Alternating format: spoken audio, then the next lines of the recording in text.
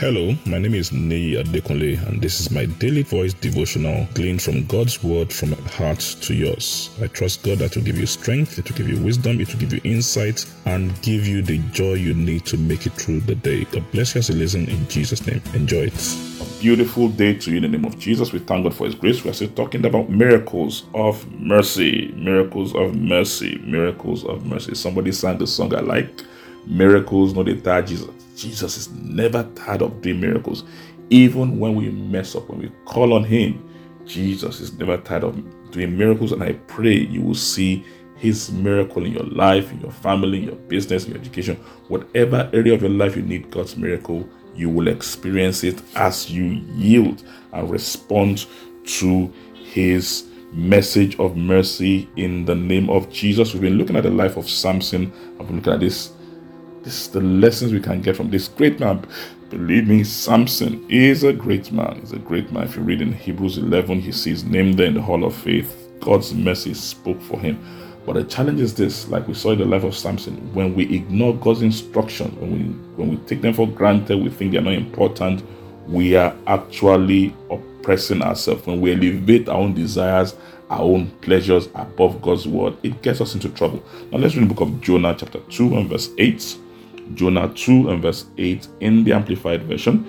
It says, those who pay regard to false, useless, and worthless idols forsake their own source of mercy and loving kindness. If you read the traditional King James Version, it says, those that observe lying vanities forsake their own mercy.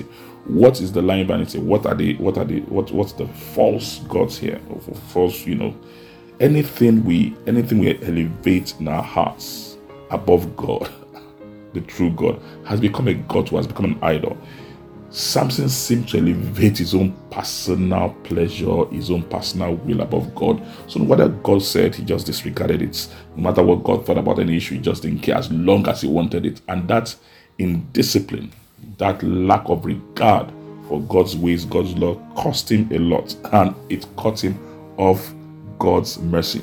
So when we see people, for some strange reason, they disregard instructions, they don't like to anybody talk to them, you talk to them, they do what they want, you are putting yourself in a dangerous place, just like Samson did. And what you are doing is this: you are cutting yourself off, you are forsaking your source of mercy. Samson had all the opportunity to disconnect himself from that uncomfortable place that Delilah put him, but because he thought God's word was not important, he disregarded it, he did not pay attention to it, looked at it as something worthless. He got to that point where he suffered the consequences. But like we said, God's message of mercy is amazing, that wherever you are, once you respond to it, once you accept it, once you open up to it, God's hands of mercy reaches out and takes us and changes our story. I pray you will see God's hands. I pray He will change your story as you begin to embrace His message of mercy and you see His mighty miracles in your life in Jesus' name. God bless you. Enjoy the rest of your day. I'm sure the word you heard today has been a blessing to you.